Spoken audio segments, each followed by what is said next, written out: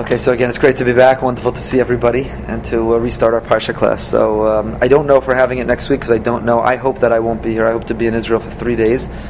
We'll see if it happens or not next week, representing our community, visiting soldiers in hospitals and communities in the south and paying Shiva calls and bringing things to IDF bases. I'm trying to go with a few rabbinic colleagues representing our community, and if that's the case, we'll go Sunday and be back, leave Wednesday night. But I'm not sure yet if it's happening, so we'll keep you posted on the class. Either I'll give it or obviously Rabbi Moskowitz will, but it should be in better times. We'll dedicate our learning this morning, Parshas Masei, to the well-being and the safety and security of the IDF, our young men and women who are serving courageously and bravely. We dedicated to Le'ilei Nishmas, the 27 soldiers, the Kedoshim who gave their lives, Hashem Yikom Damam, and we dedicated to our brothers and sisters in Israel. They should have the strength to endure during these horrific times. Okay, Parshas Masei is page 19 in the Stone Chumash. We will resume our usual practice of doing an overview of the Parsha quickly, and then analyzing some of the psukim textually based on the Meforshim. The Parsha begins, which we'll go through more carefully, but telling us a summary of the journeys the Jewish people took. We'll talk about why here of all places the Torah tells us. And particularly, why does it repeat when we know the journey? We've been on this journey with them.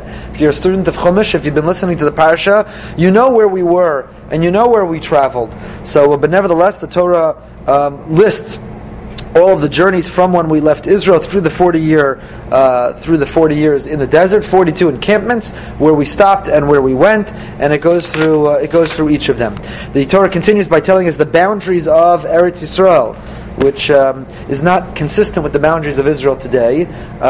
For example, if you look at the map that the Stone Chumash provides on page 923, you'll see that Lebanon, to the north of Israel, is actually part of biblical Eretz Yisrael. It's part of the biblical boundary of the land of Israel. There are areas east of the Yarden, for example, where modern-day Jordan is not part of biblical Israel proper in terms of its boundaries, but it is considered an extension of Israel in terms of the mitzvos hatziliyas ba'aretz, in terms of the mitzvos that depend on the land. It's just a fascinating insight. One of my daughters once said this at our Shabbos table a number of years ago. I thought it was great, and I later saw it elsewhere. That when last week's Parsha, Bnei Gad, Bnei Ruvain, and half of Menashe asked to settle east of the Yarden, and how prescient those words in last week's Parsha, when Moshe says to them, what are you kidding me? Your brothers are going to go to war in Israel. You're going to sit comfortably in the palm trees of Boca Raton. You're going to sit comfortably in Teaneck and the 5 towns in LA. You're going to sit east of the Jordan, and they're going to go in. You have to do your part. You have to do what you can. You have to participate in the manner that you can as well. And then Moshe, of course, they say we'll build houses for our flocks and we'll take care of our children and then we'll join the war. Moshe gives them a little subtle mussar, the Parsha tells us. No. You'll take care of your children, then you'll build. They were very focused on material. They were focused on the cattle, on their wealth. In fact, that's why if you look at the end of our Parsha, we have the Arei Miklat. The end of our Parsha has the story of the cities of refuge. Person kills by accident, person murders because of negligence, then the family of the victim have the right to look for justice, to pursue the accidental murderer, and he flees, he finds refuge in a city of refuge in one of the Arei Miklat. How many Arei Miklat are there altogether, the Torah delineates? 6. 3 in Eretz Yisrael, 3 in Israel proper, and 3 where? East of the Yarden. Wonders the Gemara, I don't understand. I have 9.5 tribes in Israel, 2.5 tribes outside of Israel. Why do I need as many cities of refuge to protect the 2.5 tribes as I needed for 9.5 tribes? You know what the Gemara answers? Gemara says, when you prioritize materialism, when you prioritize pursuit of wealth, when your values are somewhat skewed, then even accidental murder will become more likely. If your values are not properly calibrated and aligned, then even accidental, unintended negligence can arise. And that's why the 2.5 tribes needed as much as the 9.5 tribes. Incidentally, why was it half of Shevet Menashe? It's all of Reuven, all of God. Why half of Menashe? So I once heard an incredible interpretation, a great interpretation. When you divide a tribe in 2, what do you guarantee? What do you ensure? That they'll still feel connected. That they'll still feel a bond, they'll still feel a unity, still feel a peoplehood. Had it been just 3 units of tribes, 3 complete whole tribes, they might have felt, oh, we're good. This is the Israel, this is the Jewish people of the land of Israel, this is the Jewish people of the diaspora. But when you take families, right, we all have family who live in Israel. Nieces, nephews, children, grandchildren, we have family in Israel. That develops a different relationship to Israel than if you would be a complete unit outside of Israel. That's why it's half of Menashe. So here we have the boundaries. Oh, so what did I start telling you? So when Reuven got in half of Menashe, say to Moshe, if it's okay, we'd like to live east of the Yarden. They did Moshe an incredible favor. Why? Because they endowed east of the Yarden with an element of Eretz Yisrael, thereby allowing Moshe to gain entry into Israel. Moshe wasn't allowed to go into Israel. Why that is, we've discussed in the past. Moshe was not allowed to go into Israel. Was that a punishment? Was that a description of reality? Whatever the case is, he wasn't allowed in. It was, for him, it was unbearable. But when they made that request and it was granted, and they endowed the land east of the Yarden with at least an element of sanctity, they essentially they allowed Moshe to get a taste, a flavor of having entered Israel.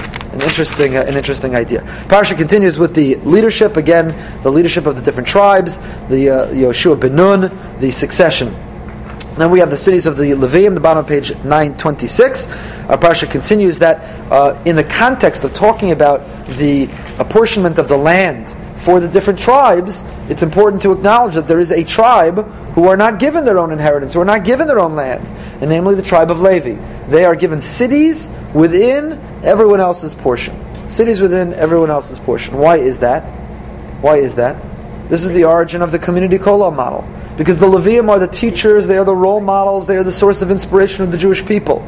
They therefore are provided, they are sustained by the communities in which they live, in the form of Meiser, in the form of Truma. If they don't have their own farm, if they don't own their own land, how do they live? Well, that was Parnasa in those days. So therefore, the farmer is obligated to tithe a portion of everything that they are able to produce and share it. They have to tithe their money and provide the local kollel, so it is free to be able to continue to teach and inspire and so forth. That is the role, that is the job of the Levium. And we then have the cities of refuge. We have the Arei Miklat. Parsha ends, very interesting, with the heads of the tribes come and they say the following. They realized, from last week's Parsha as well, from Benos Tzlafchad, from 2 weeks ago's Parsha, when Benos Tzlafchad come to Moshe and they say, our father didn't have any sons, just us daughters. So what happens to his land? What happens to his name? Do we not continue to get it? And Moshe didn't know the answer. He consults with HaKadosh Baruch Hu and he tells them, you're right, this is the law of inheritance, you do inherit. So now the other tribes come from the same family, from Menashe, and they say, 1 second, so if our cousins inherit their father and they then marry someone from another tribe, and the husband essentially shares in the ownership, takes ownership of that land, when the children of the husband will inherit the parents, the father, the land will be transferred to another tribe, and it'll break up the tribal division of the land of Israel. So therefore there's a prohibition on marrying between the tribes. The Torah here delineates an obligation to marry within the tribe. How long did this obligation last? It lasted till they went in, till they conquered the land of Israel. Those who learn the Daf Yomi know at the end of Maseches Tanis, in the last parak we just studied, that Tu B'Av, the 15th of the month of Av, is, we wish we were there already. We could jump over some of the other dates in between. But Tu B'Av, the 15th of the month of Av, the Mishnah lists as one of the happiest day of the Jewish calendar, together with Yom Kippur. Why? So the Mishnah gives us a number of reasons why Tu B'Av is among the happiest days on the calendar, and one of them is that this ruling was reversed and intermarriage was allowed between the tribes. Once the land was conquered, it was divided, and the fear didn't exist in the same way, the tribes were allowed to marry one with the other. So, asks the Keren Ora, a commentary on the Talmud, on the Gemara, 1 second, why is that the happiest day of the year for Klal Yisrael, for the Jewish people? That should be the happiest day of the year for the daughters, for the women, for those who are in those particular circumstances where they weren't able to marry. But those who can marry in the land transfers, why is it the happiest day of the year? So Keren Ora gives a fantastic answer. He says, when unity is promoted among the Jewish people, when barriers are removed, it's a source of the greatest unbridled joy and happiness we can have. We as a nation have the greatest happiness when we feel the greatest sense of unity. That's what the Karen Ora. 2 days ago, among the 27 soldiers killed were 2 lone soldiers, one from LA, one from Texas. The one from Texas had nobody in Israel. He was a fan of a particular soccer team, and when the soccer team heard he was tragically killed, they put on Facebook saying, he has no one in Israel, it'd be nice if people come to his funeral. The funeral was 2 nights ago. How many people do you think came? Because of a Facebook post. Over 20,000 people in Haifa came to his funeral. That's Achdus, that's Klal Yisrael. The Achdus created when those 3 boys were kidnapped and murdered. The Achdus, 20,000 people go to a funeral of a stranger. How many knew him? 10? 20? How many out of 20,000 knew the person they were burying? But that's Achdus. That's a joy. It's the silver lining joy. We can't take any joy during these horrible days. But if it's brought the Jewish people closer together, if it's removed some of the barriers and division, then that, says the Karen Ora, is a source of joy. Okay, Parshas Maseh. Let's start from the beginning. Let's go through the Pesukim. Page 918. Page 918. Eila Maseh b'nei Yisrael asher yatzu me'eretz Mitzrayim letziv osam biyad Moshe v'Aaron. These are the journeys of the Jewish people. And they went forth from the land of Egypt according to their divisions under the hand of Moshe and Aaron. Why is the Torah telling us this here? We've been through them with these journeys. First of all, it's interesting that the Torah is listing the journeys, or it introduces it as this is a list of the journeys, because it's not really a list of the journeys. What is it a list, of? The encampments. It should say this is a list of the machanos, this is a list of the encampments, this is where we stopped. Not this is a list of the journeys.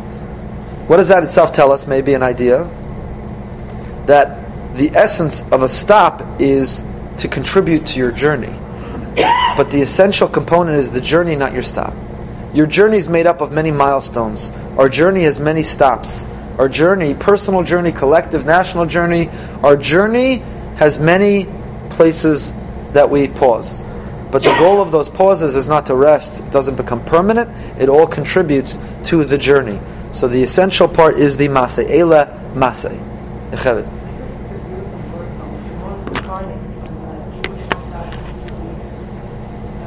Speak up a little. Right. Yeah, there's a beautiful poem written.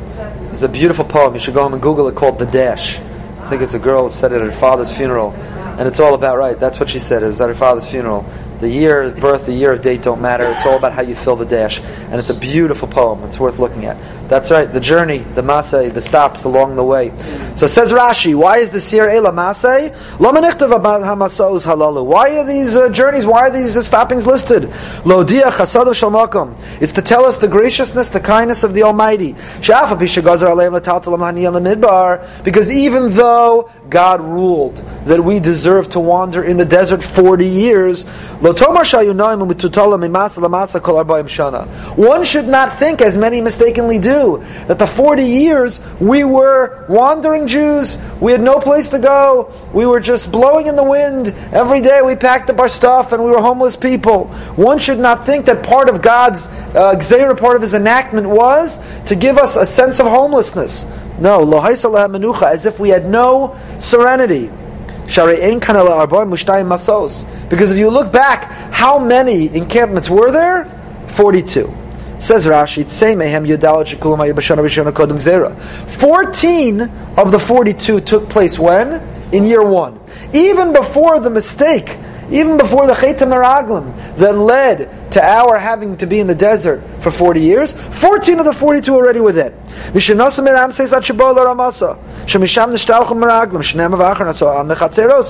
Rashi proves that 14 of the 42 were in year 1, even before it was established that we had to be in the desert 40 years. And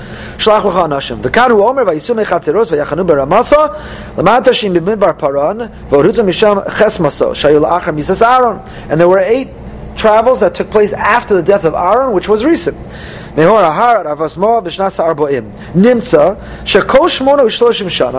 what does it tell us? All 38 years in between, after year 1 and before the final year, the 38 years in between, lo nasu ela esrim masos.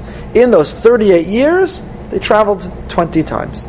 Zem Yisodo Shel Rav Moshe Hadarshan. So Rashi is quoting Rav Moshe Hadarshan, the Medrash Haggadah, who teaches that why is Parshas Masay begin with this? Why are we so interested in hearing about the itinerary? Right, like AAA provided after or before the fact. Here's the AAA itinerary. You could follow it along the map. We drove up. We made a road trip up to New York on our vacation, and I drove back. Yechabit flew with the little ones. I drove with some of them. So my mother, who tends to be very concerned about her children, said she was following along the map. She texts me, call every milestone. Let me know you're there. You're okay. Right, following along the map, the itinerary, all the stops. So Rashi quotes Rav Moshe Hadarshan and says, why are we interested? Why are we reviewing this? Why does this matter? If we're at the end of the journey, the destination, we're crossing into Israel, it matters because lest we think that God said 40 years wander like homeless people. No. We had menucha. We had dignity.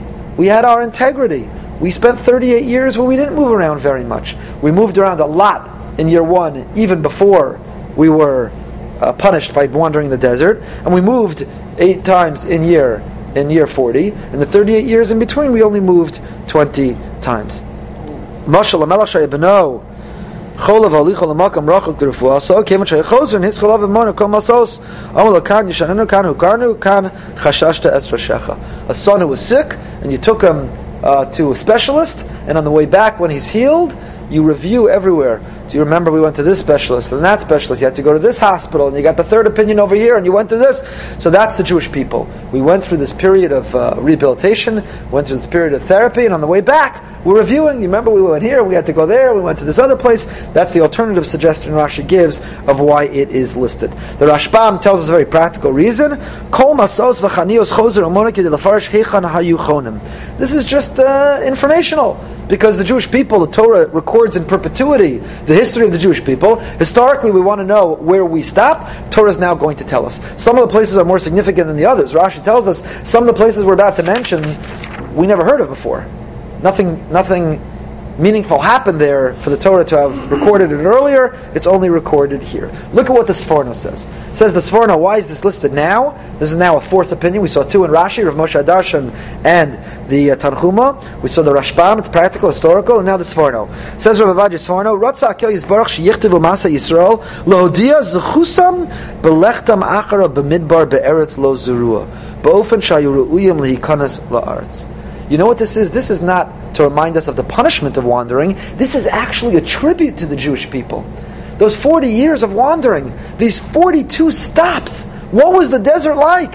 It was barren. It was wasteland. It had no natural resources. It was empty. And the Jewish people faithfully followed Hashem.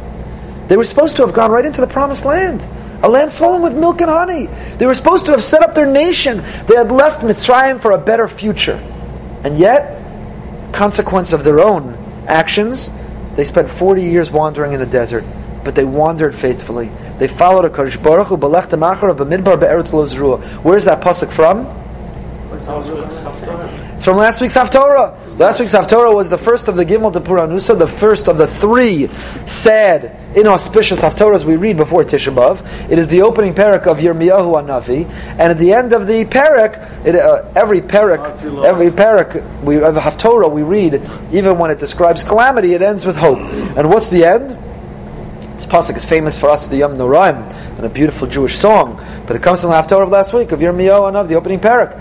Zacharti lachesed ne'urayich, I remember the kindness of your youth. Lech tech acharad b'midbar be'eretz lo zerua. Says Hashem that you followed after me in a barren land. So I once heard a question. What's the matter with the Kadosh Baruch Hu's memory? I remember the kindness of your youth. You followed after me. What a wonderful time that we had. Faithful 40 years of... Does God not remember? They complained miserably. They were a difficult people. They were ungrateful. They were never satisfied. They rebelled. What do you mean? Lech tech acharei b'midbar be'eretz lo zerua. It's been wonderful. It's amazing. It's fantastic. It's awesome. So I traveled to a funeral of a beloved friend, and Rabbi Avi Weiss had traveled to the same funeral. And the next morning, I met him in the airport. His flight was delayed. It was in Elul. He was working on drushas. I asked him, "What are you working on?" So he was working on this question. He said, "What's pshat? Lech tech acharei b'midbar? Are you kidding me?" So he gave a great answer. Said Rabbi Weiss, said Rav Avi, HaKadosh Baruch Hu, though He has the perfect memory, chooses to employ a selective memory. And that's on Rosh Hashanah Yom Kippur what we remind ourselves. You want to have meaningful relationships, functional relationships, have a selective memory. That doesn't mean deny the pain people have caused you. Work it out, communicate, and so on, hold them accountable. But it means ultimately when your children graduate and leave your home, don't remember the rebelliousness and the misery and the complaints and the dissatisfaction. Have a selective memory like Hashem. Lech tech acharai bamidbar be'eretz lo zerua. So says the Sforno as they're in their 40th year. Remember our parsha, the end of Bamidbar, this is it. Dvarim takes place in a span of a couple days. Moshe is giving a speech, a soliloquy, a monologue to the Jewish people before they enter the land. The end of Bamidbar, this is the end of the 40 years. This is it. And why does it begin with Maseh? Says the Sforno, because the Kadosh Baruch Hu says, at the end of these 40 years, I have selective memory.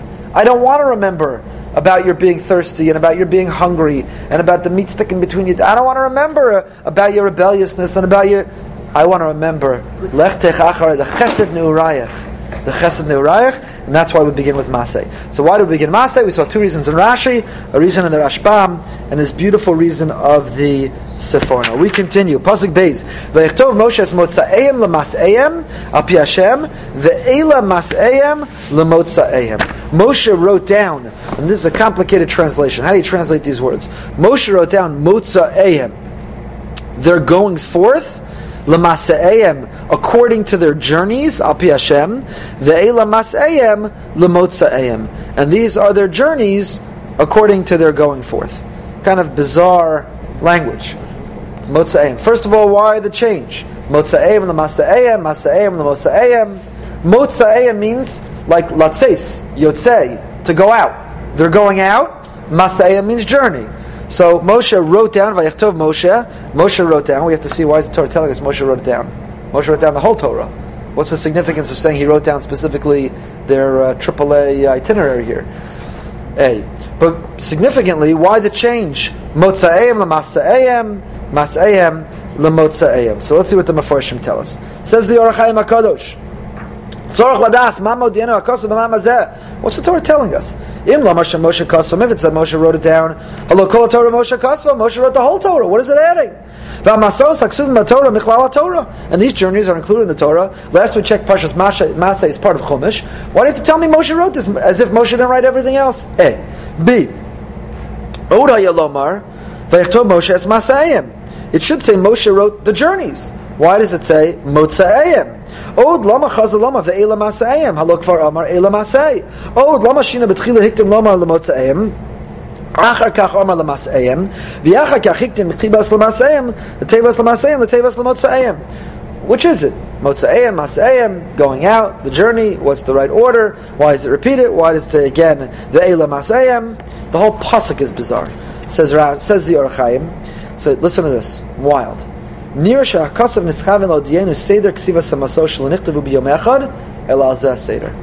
Moshe in fact record this? When did Moshe write it? Is it at the end of 40 years that he sat down and now listed all the places they had gone? Says the Orach Chaim, no. Hischa Moshe lichtov b'pinkaso. I love that, pinkaso. Pinkas is a modern Hebrew word too. A child in school has a little pinkas. He walks around with a little pad. Moshe, when they left Egypt, wrote in his little notebook, b'mitzvahs hamelach, because God commanded him to, miyom sheyatzu mimitzrayim al zeh haderech. The day they left Egypt, Moshe writes a little diary. Day 1, we left Egypt. Yesh sheyatzu mimitzrayim k'sav pasuk vayisu b'nei Yisrael miramseis beis k'suv mabam ke'achal k'suv lefaneinu ad tevas shvatim k'shechanu besukos k'suv pasuk vayisu vayachanu besukos k'shnasu misukos k'suv vayisu misukos k'shna be'isam k'suv vayachanu be'isam. If you look in the parshas preceding, it does mention the travels. So that's when Moshe wrote it. When they encamped and when they journeyed, each time Moshe would write in his little notebook, we settled here, we stayed this much time, then we packed up, and we headed out there. Right, on my little road trip, we would constantly tell the kids, let's remember, what did we do yesterday? What did we do the day before? Where are we going tomorrow? Let's review. As they went in the little notebook, in the little diary, Moshe wrote. And then at the end, until they arrived at Arvos Moav, take your notebook, put together these travels, the itinerary, and print the itinerary within the Torah as the beginning of Parshas Maseh. And that's why it says now, Vayechtov Moshe es Motzaeim, not to suggest that Moshe didn't write the rest of Torah, but to tell us Moshe took the list he had been recording all along in his Pinkas, and he now publishes it in the Torah.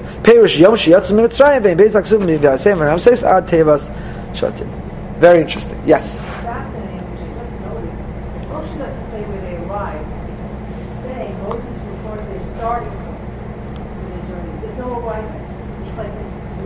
There's no destination. It's where we went from and it's our journey. Where we went from and our journey.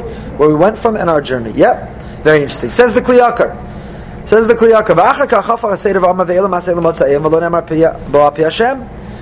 it starts off by saying Motza'im l'masa'im, they're going out and journey. Then it says their journey according to their going out.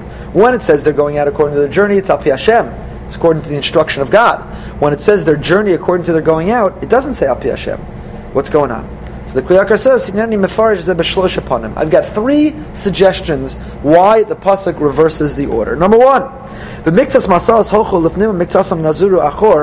he says because sometimes their journey brought them forward, and sometimes their journey brought them back.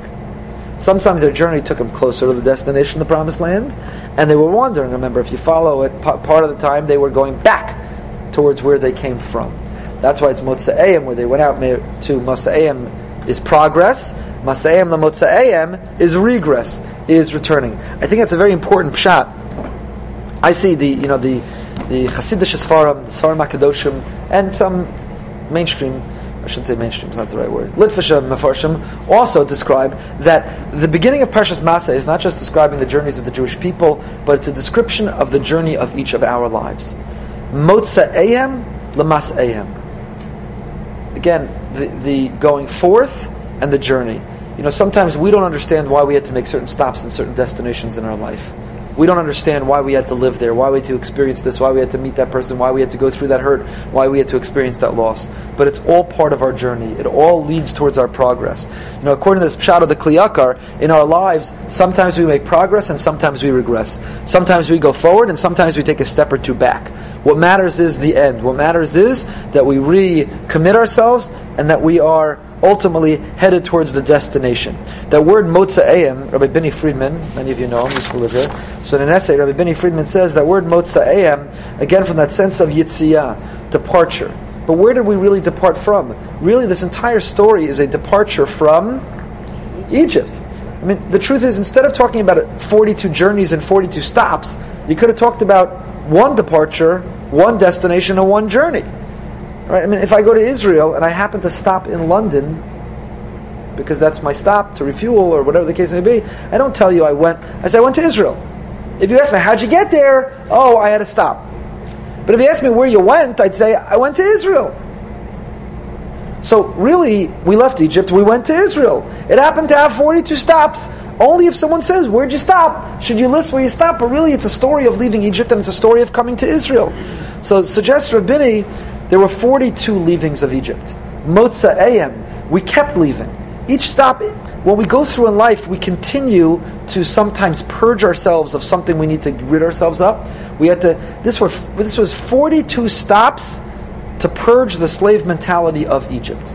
The desert was the incubator of the Jewish people, taking us through our maturation from adolescence or from childhood through adolescence. There was Motza'ayim, to Yitziyah, to leave, to exit. We had to keep leaving Egypt. We have to keep leaving where we came from to continue to go where we were heading.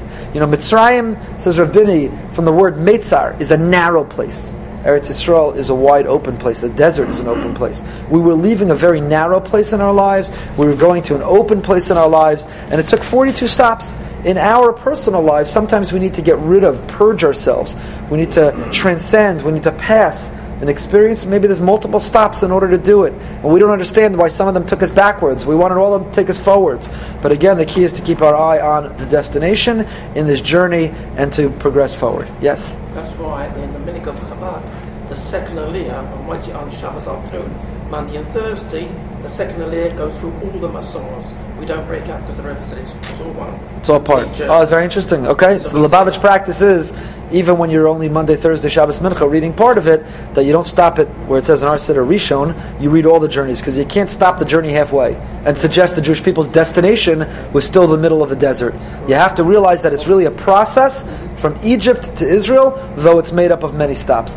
Really, this is a symbol of Elio Monk, as Zatzal says. This is also to give us faith in our desert experience, right? Prophetically knowing the Jewish people would go through periods of exile, and when we're in our exile, we go through 42 stops. Why is it we had to stop with an Inquisition and a Crusades and a Holocaust? Why is it we had to have some of these stops? Some of them were glory periods, the golden years. Some of them were horrific, but really our journey too begins leaving somewhere and culminates in a destination. In the case of the Jewish people, it's our longing for Mashiach, and there are many stops. And when we find ourselves in one of those stops, and we can't imagine Motza'ehem, we can't imagine continuing along the way, we read Parshas Masei and we remember that the Jewish people had 42 stops, but each encampment they continued along the way until they got to their destination. And so too, though we have these stops and we feel a sense of despair and despondency, we don't give up. Motza'ehem l'masa'ehem, that we will exit, we will have a going forth, we will return to our journey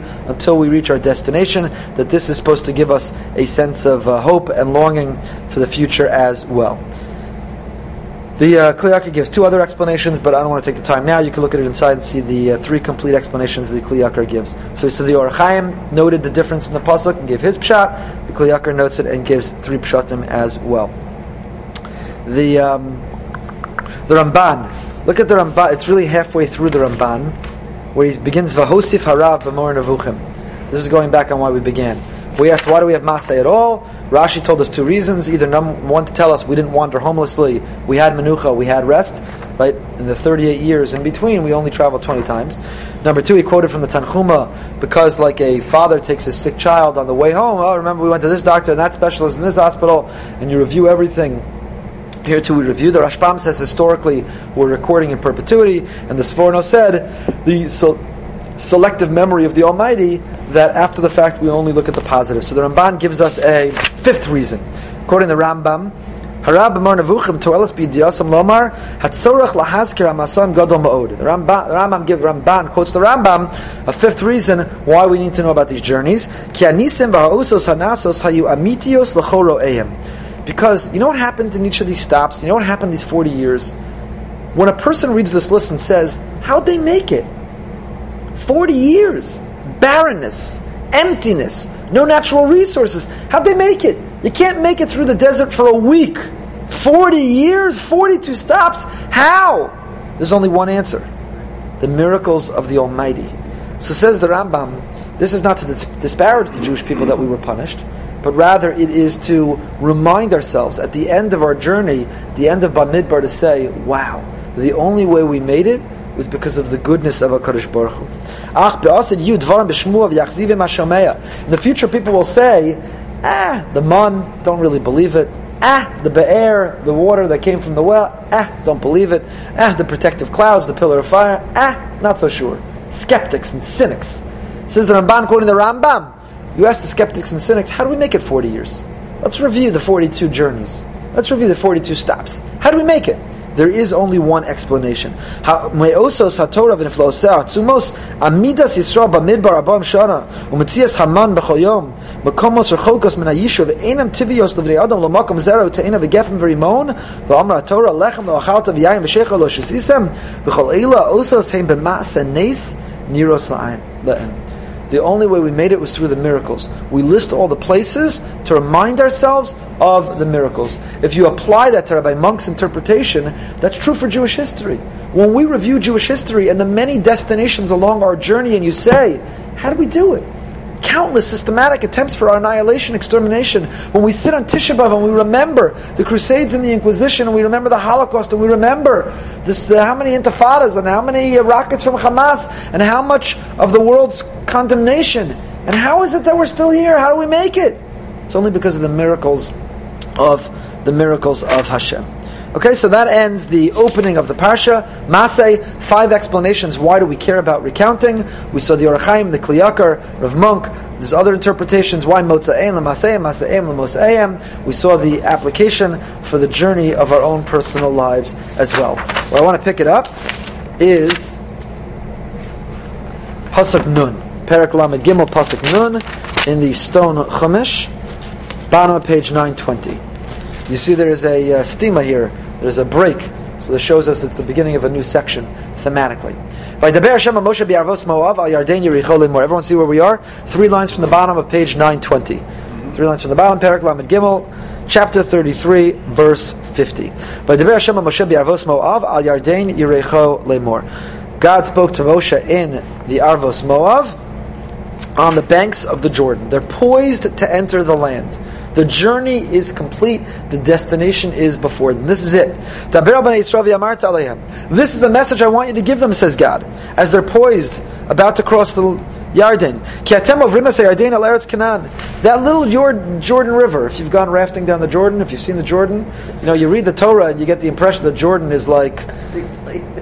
There's some places you can walk across the Yarden, on a couple of stones. But when you cross that Yarden, you're about to cross that Yarden. Pasuk Nun Beis, very significant pasuk. V'horashtem es kol yoshvei haaretz mipneichem, v'ibadtem es kol maskiosam, v'es kol tzalmei masechosam ta'abedu, v'es kol bamosam tashmidu.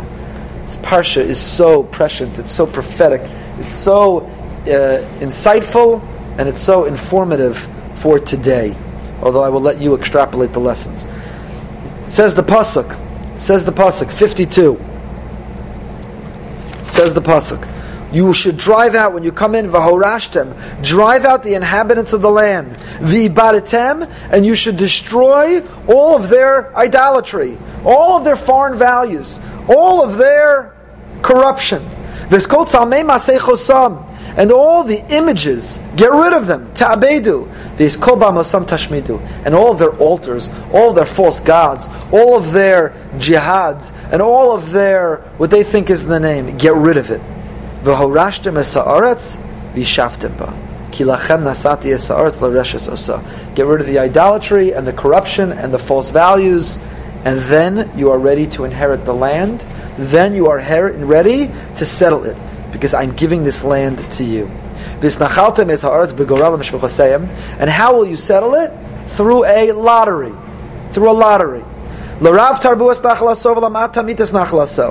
It's proportional to the size of the tribe. It's fair. It's a fair division of the land according to the proportion of the size.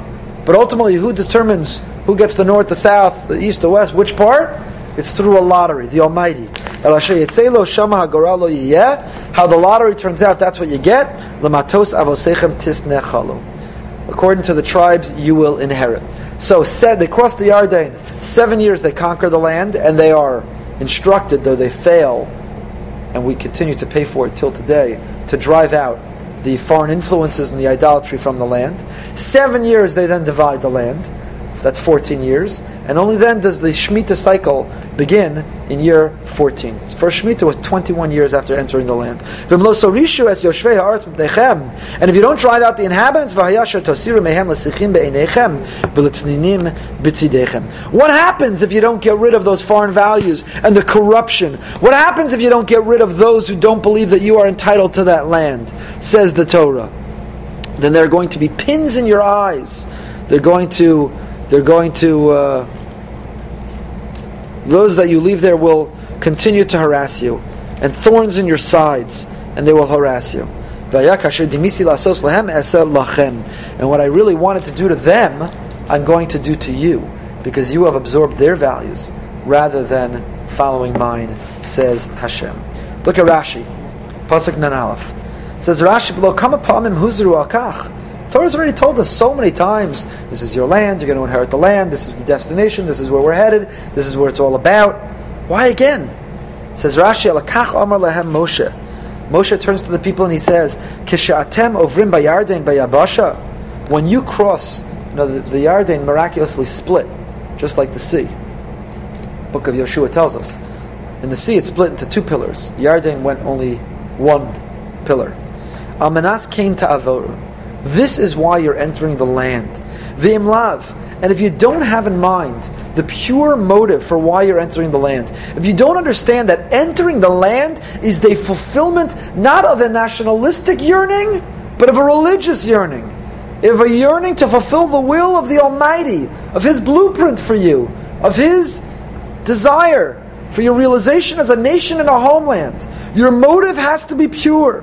If when you're entering that land, you're not doing it in order to fulfill God's vision, but you're doing it for some nationalistic, independent, atheistic purpose, then the water is going to fall upon you and drown you. While they were yet in the Jordan crossing, says Rashi, Yoshua told the people thus, that you have to be purely motivated. Understand, Israel's not like any other land. This is a place that you feel the Shekhinah more than anywhere else. When you come into that land, it's not to fulfill some secular political vision, but it's to fulfill the biblical vision. It is to fulfill the vision of God for the world. Pasuk Nun Gimel and Rashi, v'horashtem es haaretz, v'horashtem osa miyoshveha, v'az v'shaftem ba. If you rid the land of its inhabitants, then you can inherit it. Then you can dwell in it. Tuchlu l'skayim ba, v'imlav la tuchlu l'skayim ba. If you don't, they will be a thorn in your side. There will be rockets on your head. There will be suicide bombers in your cafes. They will literally and figuratively try to corrupt you and drive you out until you are no longer there. Says the Ramban, look at this critically important Ramban. Incredible Ramban, Pasuk Nun Gimel. Al dati zu mitzvahs asehi. Yitzave osam sheyeshu ba'aretz v'yershu osa ki unasna lahem v'lo yemasu b'nachlas Hashem. Says the Ramban Nachmanides, this pasuk that we just read, v'orashtem, inherit the land and dwell in it. This is for I'm giving it to you. This is the source, this pasuk of the mitzvah to live in Israel. It's awkward to teach you this sitting in Boca Raton. You should all have in mind when we're making Aliyah, not if. Says the Ramban, this is the source of the biblical mitzvah to make Aliyah.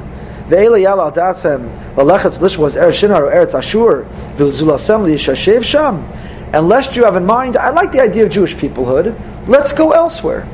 I'm reading this biography of Jabotinsky over the summer. We all know the Uganda plan. When it was suggested, it was proposed at a Zionist Congress that the Jewish people, let's get our own land. We'll start with getting Uganda. Do you know that the Mizrahi, the religious Zionists, voted in favor of that plan? It was shocking to me. Now why? Because they thought it's a first step. If we first get our own nationhood, then we can, from there. Thank God it didn't happen. But this is almost, listen to what the Ramban says. Lest you think, let's go conquer Shinar, Eretz Ashur, we'll go take Assyria. We'll go conquer elsewhere. What matters is where there are people. Whether it's this plot of earth or that plot of earth, this hill, that mound. We'll go to Uganda. Says the Ramban, Ya'avoru al mitzvahs Hashem. You're violating Hashem's mitzvah if you do. The mitzvah is to go to Israel. The fact that our rabbis tell us in the Gemara Ksubas, the Mishnah there tells you that if you want to go to Israel and your wife refuses to come, then you don't have to pay for a ksuba. If she wants to go to Israel and you want to stay, then you're obligated to divorce her and you're obligated to pay the ksuba. There's a mitzvah to go to Israel. You're not allowed to leave. And so on. Says the Ramban, quoting this Gemara in Ksubas. So for the Ramban, this pasuk, this is the source of the mitzvah to enter the land of Israel. Not everybody agrees. The Rambam omits the mitzvah to live in Israel. The Rambam does not list it as one of the 613. The Ramban does. Why does the Rambam leave out the mitzvah to move to Israel? So the Steichemet suggests he left it out because he holds it's a mitzvah d'Rabbanan. There's a rabbinic commandment to go to Israel, settle the land, but the Rambam 613, he's listing the biblical mitzvah, so he doesn't list it at all. The Megillas Esther, a commentary in the Rambam, says even further, no. You know why the Rambam doesn't list it? Because there is no mitzvah. Writes the Megillas Esther, Nira li, ki masha lo mana harav ulefisha mitzvahs Yerusha Zoretz v'shavtem lo nagarak b'mei Moshe v'Yeshua v'David. When was there a mitzvah to settle the land, inherit it, conquer the land? In the time of Yoshua, in the time of David HaMelech, because man shelo gola me'artzam, before we were ever exiled. But since we have been exiled, and this is the source of a Satmar philosophy and others, that one is not obligated at best, or forbidden in their opinion at worst, to conquer, settle, to move to Israel until Mashiach comes. When was there a mitzvah Yeshiva Aretz? Moshe, Yeshua, David. Once we were exiled and God said, I want you out, we don't come back until He invites us. Now we interpret 1948, 1967, 1973, today as the ultimate invitation from Hashem. But those suggest, including the Megillah Esther, that the only expression of an invitation from Hashem is the arrival of Mashiach. Others, the Avnei Nezer and others say, no, you know why the Rambam doesn't include the mitzvah? Because it's included in other things. There are other aspects of moving to Israel that the Rambam addresses, talks about. It's obvious, it's unnecessary. We paskin, is it a mitzvah to move to Israel? The Magen Avram goes so far, of Avram Gambiner, and Orach Chaim Reish Mechav says, not only is it a mitzvah, he says, I'll tell you what he's commenting on. First let me read to you the Shulchan Aruch. Shulchan Aruch, we paskin, Siman Reish Mem Daled, Orach Chaim, Ha'ol le'eretz Yisrael, im nizdamne lo shayara afilu be'erev Shabbos, kevan de devar mitzvah hu yachol lifrosh, uposak imahem lishbos. Says the Shulchan Aruch that you're not allowed to travel 3 days before Shabbos on a major journey because you might encounter sakana and you might be obligated to be machal Shabbos. Shulchan Aruch's talking about the when you're allowed to leave on a journey, right? Which becomes a halacha question today. Can you take a flight on a Friday? What if you'll be delayed? What's going to happen? When on Friday? Is it different today than it was then? But in that context, the Shulchan Aruch says, that's all true for stam journey. But let's say you have a caravan passing that could take you to move to Israel. Ha'ola le'eretz Yisrael, im nizdamna lo shayara. You want to move to Israel and there's a caravan, you have a flight that's going. What if the flight might encounter Chil Shabbos, so on? Kevan de dvar mitzvah, since you're going to do a mitzvah by moving to Israel, you can coordinate, you can arrange to go with them. You can't be Machal Shabbos, not saying Nefesh B'Nefesh to fly on Shabbos, but it means that some of the fear and apprehension that we have, we set it aside because of the mitzvah. The Dvar Mitzvah, Kevan the Dvar Mitzvah is the language of the Shulchan Aruch. Magen Avram says this is true not only if you plan to move to Israel, you're taking a Nefesh B'Nefesh flight, writes the Magen Avram, even if you're going to Israel but you're going to come back. Because if you take 4 steps in Israel, you walk 4 amos in Israel, 6 feet in Israel, it's a mitzvah. Every 4 cubits you walk in Israel is a mitzvah. Even if you're going on a mission, on a journey, you're going to Sukkot and you're going to come back, that too is what the Shulchan Aruch was talking about. The Dvar Mitzvah Lifrosh. L'maisa, what do we say? Rav Moshe Feinstein at Tshuva, Chelik Al Siman Kuf Beis, in the Rav Moshe Paskins, that there is a mitzvah to move to Israel. It's what Rav Moshe calls a mitzvah kiyumis, not a mitzvah chiyuvis. What does he mean by that? Is a man obligated to wear tzitzis? We don't tell little boys this. But the reality is there's no mitzvah for a man to wear tzitzis. If he's wearing a 4-cornered garment, he can't wear the 4-cornered garment unless he has tzitzis. So when you wear tzitzis, you're fulfilling a mitzvah. Are you obligated to put on a 4-cornered garment and wear tzitzis? No. We do it because we say it's the easiest mitzvah in the world. You're putting something on and you're getting a mitzvah the whole time you're wearing it. So we're machanech, we educate our young boys, the mitzvah, put on your tzitzis. Only when they get a little older, they learn the secret, and then they start to cut some corners. It's hot, Florida, but that it's a mitzvah kiyumis, not chiyuvis, fine. But says Rav Moshe, Aliyah, moving to Israel, if when you move, you fulfill a mitzvah, but it's not a mitzvah that you're obligated in. That's Rav Moshe's interpretation. But all of this I share with you. The Ramban, the Rambam, is the Rambam mean there's no mitzvah? We saw the Megillah Esther. We saw the Stechemet says it's a Rabbanan. We saw others that say, of course, the Rambam includes it as a mitzvah daraisa. We saw the Rav Moshe says a mitzvah kiyumis. All comes from this pasuk. V'horashtem es haaretz v'yishavtem ba. What is this pasuk doing here? Wonders Rav Rosenzweig. Rosenzweig is Rosh Yeshiva at Yeshiva University, Yitzchak Kachanan. Wonders Rav Rosenzweig, what is V'horashtem es haaretz? Why is this mitzvah specifically here? So Rashi, according to Rashi and according to Onkelos, it's here because it's a mitzvah to eradicate idolatry and other spiritual problematic influences. So why is it here? Because we're talking about the division of the land, the conquest of the land, and in the context of dividing, conquering the land, the Torah is telling us, get rid of the idolatry. But as for Rosenzweig, according to Ramban, that the pasuk is a mitzvah to move to Israel, why are you telling me about the mitzvah to move to Israel specifically within the context of the discussion of the consequences of neglecting the spiritual environment of Israel. So says Rav Rosenzweig very beautifully in an article you could find on TorahWeb.org. Says Rav Rosenzweig that the parsha, our parsha Maseh, establishes a link that Eretz Yisrael is not merely a nachala, an inheritance, but it's a morasha. It's the heritage and legacy. That means to say that it's not automatic. It's not inevitable. It requires a certain element of our earning it. The apportionment of the land. And that's the theme throughout the parsha, he says. That the land of Israel is not like another land that I can produce for you my deed, I own it, and no one can ever take it away. The land of Israel and our relationship to it is dependent not on the land, but our relationship with the true owner of the land, namely Hashem.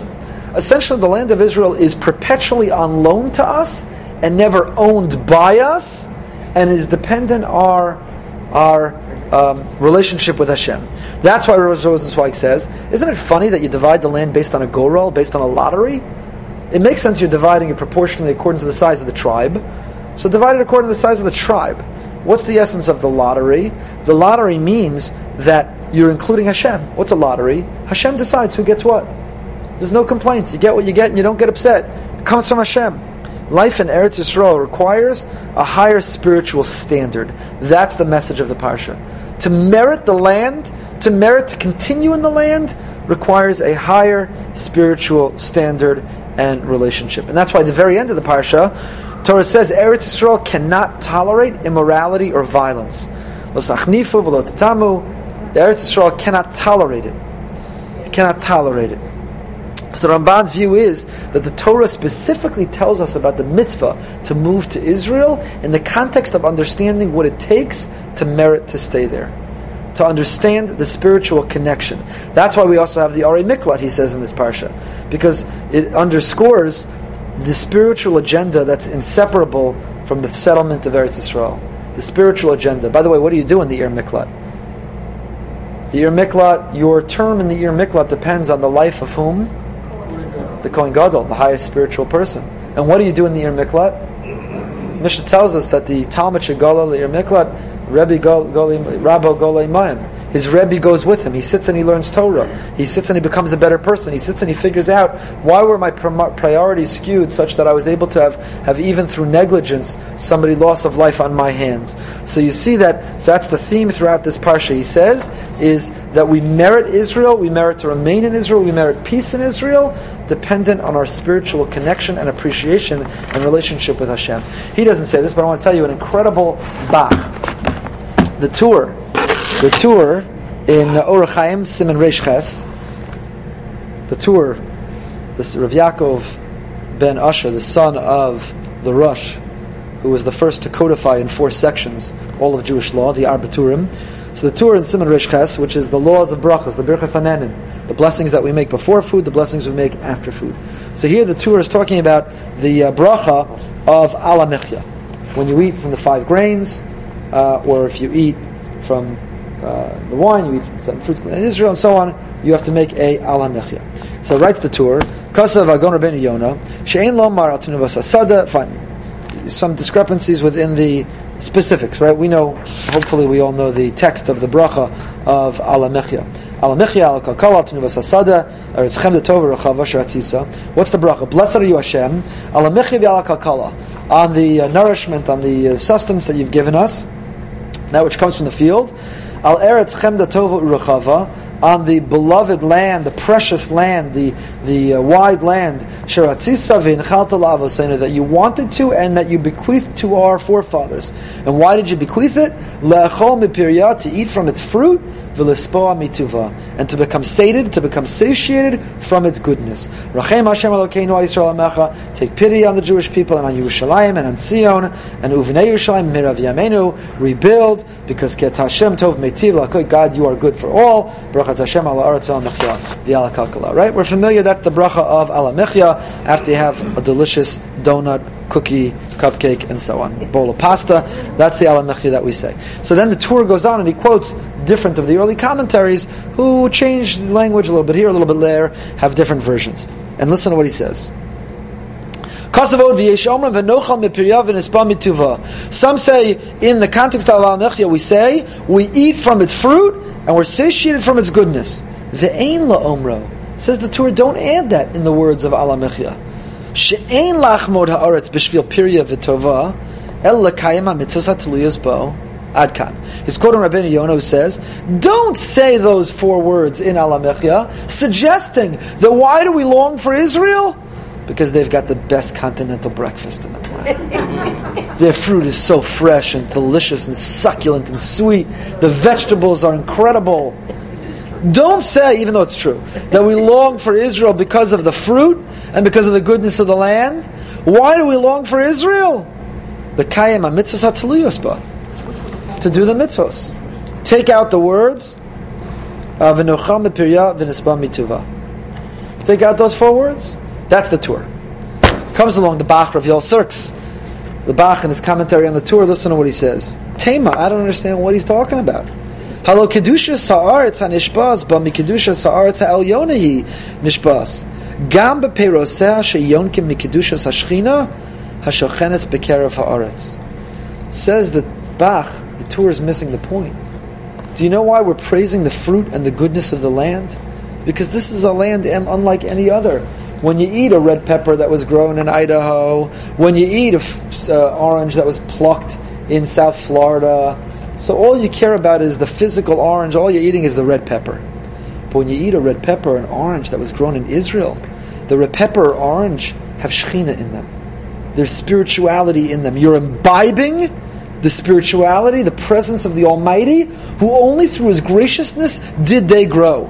You see, the rainfall in Florida and the rainfall in Idaho, that's part of the geological cycle and the natural science, nature that God put into motion. But Eretz Yisrael is a place, Einei Hashem, that God's eyes are always on. We rely elsewhere on irrigation. Israel, we rely only on rainfall, on the Almighty. Israel is a place that we're sustained. So when you eat that red pepper, when you eat that orange, when you take a bite into it, and you say, I want to go to Israel to eat from its fruit and to benefit from its goodness, says the Bach, you're tasting the Shekhinah within what you eat. Because you only merit it if you merit a relationship with the Almighty. Al-Kain Hizir v'Omer b'sof Parshas Masei, and says the Bach, why am I telling you this now? That's what the Torah tells us at the end of our Parsha of Masei. V'lo titama es ha'aretz asher atem yoshvim ba, asher ani shochein b'socha, ki ani Hashem shochein b'soch b'nei Yisrael. That's why the Parsha ends and says, do not defile the land. Do not push me out. Do not corrupt the land. Do not corrupt your values, your lifestyle. Remain true to me, faithful to me, says Hashem, because this land will only produce if you are. If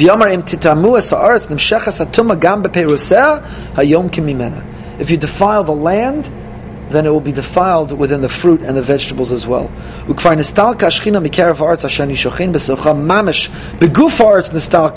not just some spiritual idea that God says, I'll withdraw my countenance. God's withdrawing countenance means the land becomes barren. For our 2,000 years of exile, though countless tried to drain the swamps and to plant the fields and to make Israel flourish, they failed. It's only when we merited the land, it's only when we returned to the land, it's only today, to me, this is a further expression of the invitation of Hashem to return to Israel. Only today, after 2,000 years, is the land blossoming and flourishing, and we succeed in draining the swamps. Has the Shekhinah returned to the red pepper and the orange? And so on and so forth. So says the Bach in this incredible interpretation, dare you, do not omit v'nochal mepiyav v'nisba mituvah from Al Mechya. When you say that we long to go to Israel, and the Bach was writing in a time we can go to Israel and have that continental breakfast every day for breakfast, lunch, and dinner. We can even go to Costco and buy the red pepper from Israel here in Boca. What the Bach would have given for that opportunity. When he was talking about these 4 words in Al Mechya, he was talking in a time of exile and persecution. He was talking in a time that you can only dream of going to the land.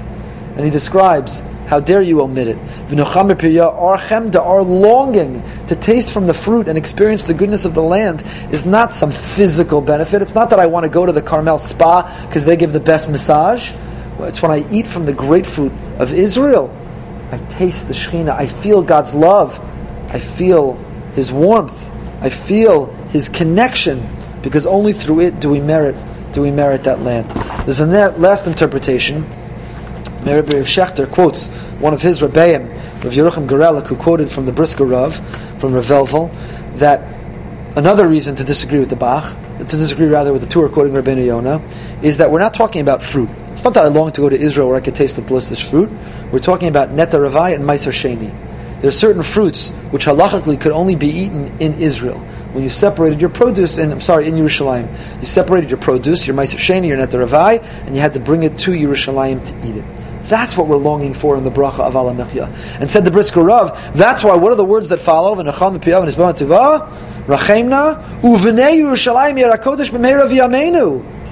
V'nacham v'piyav. God, build Yerushalayim, restore Yerushalayim, and we can eat from its fruit and so on. Not fruit mama, not fruit randomly, but the fruit that we merit, the Neta Ravai and the Meiser Sheni, which can only be eaten in Yerushalayim. What we're longing for is a return of the mitzvahs hatziluyos ba'aretz, again, a return that we, thank God, in our day, have merited to see. So we see in our Parsha, I think our Parsha, both the beginning and here in the end, or in the middle, really summarizes what we're going through together in Israel today. The Maseh, that our journey from exile to redemption has many stops along the way. And even when we feel we're there, as we do with the return of the modern state of Israel, the miracle of the modern state of Israel, we have to remember that there are still stops. We're not yet there. And we're on one of those stops right now, but we have to keep our eye on the ball of destination one. And the other message of the Parsha, what Rav Rosenzweig says is the theme of the whole Parsha, we see the Ramban's mitzvah to move to Israel, is that the relationship with the land of Israel is not a relationship with Uganda or Assyria, it's not a relationship with Boca Raton or Teaneck or the Five Towns. It's a relationship that is based on Shechina, that through our values and priorities, we either draw Hashem or we turn Him away. That's what the 3 weeks are about. When we failed Hashem, when we failed to live His value system, and His number one value is that we treat each other nicely. When we were divisive and judgmental and neglected one another, God said, I am out of here. Silu Kashchina. That's what Tisha B'Av is all about. That's what we're trying to repair during these 3 weeks. God said, I am withdrawing my presence. I'm not going to live here in Israel. And you'll see the land will dry up so quickly. And you will be exiled so quickly because I don't want to be here if you don't want me here. We turn to God in these 3 weeks and we work on saying, no, we want you back desperately. We're going to treat your children nicely. We're going to all get along. Please come back. Don't leave us here. That's how we repair. That's what we merit. So it's a bracha that Jewish people should have the peace and serenity that they deserve, that we yearn for, that we should not lose any more precious lives than the Ilui Neshama of our precious soldiers and others, and that Hashem protect our beloved soldiers, brothers and sisters in Israel.